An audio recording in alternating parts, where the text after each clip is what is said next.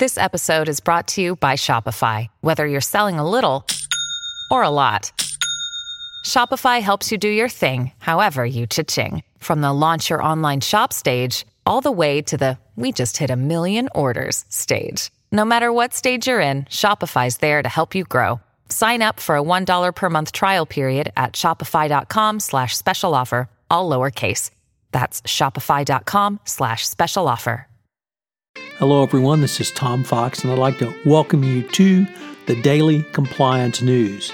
The Daily Compliance News is an offering of the Compliance Podcast Network. November 21, 2019, the 5 Million Chickens edition.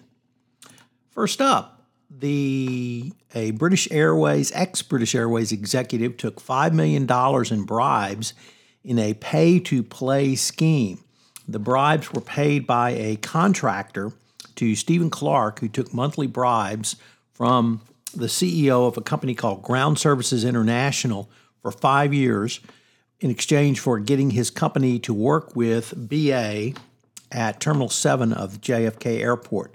The charges were brought in the United States, so it's not under the Bribery Act, but it'd be interesting to see if the BA executive is also charged under the Bribery Act. So here we have something that a fraud that occurs far too often, but perhaps doesn't get enough play. It's where company employees are bribed to give contracts to subcontractors. In the Department of Justice announced charges yesterday against the former Braskem CEO. If listeners to this podcast will certainly be familiar with the name of Braskem, which was owned by Odebrecht and was part of the huge Odebrecht settlement, FCPA settlement from December 2016, where Braskem pled guilty to bribing officials around the world.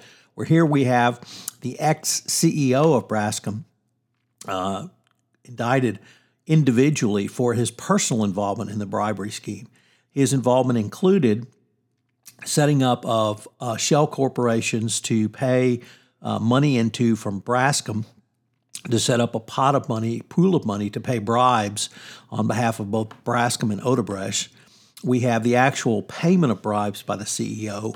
We have FCPA books and records violations. We have false certifications by the CEO on American depository receipt sheets. And finally, we have money laundering. So pretty stunning charges against the CEO. It's going to be very interesting to see where this goes. It's pretty difficult to understand how the CEO could defend against these charges, given the plethora of evidence against Braskem and Odebrecht. The next case comes, the news item comes in the Mozambique tuna boat trial that's going on. This is a case where allegedly corrupt individuals, got the Mozambique government to float $2 billion of bonds that the money could be stolen. Bankers from Credit Suisse took bribes to facilitate this. And the trial involves a gentleman named Jean Bustiani, who's on trial for his role in this and his company's role, Pinprevist.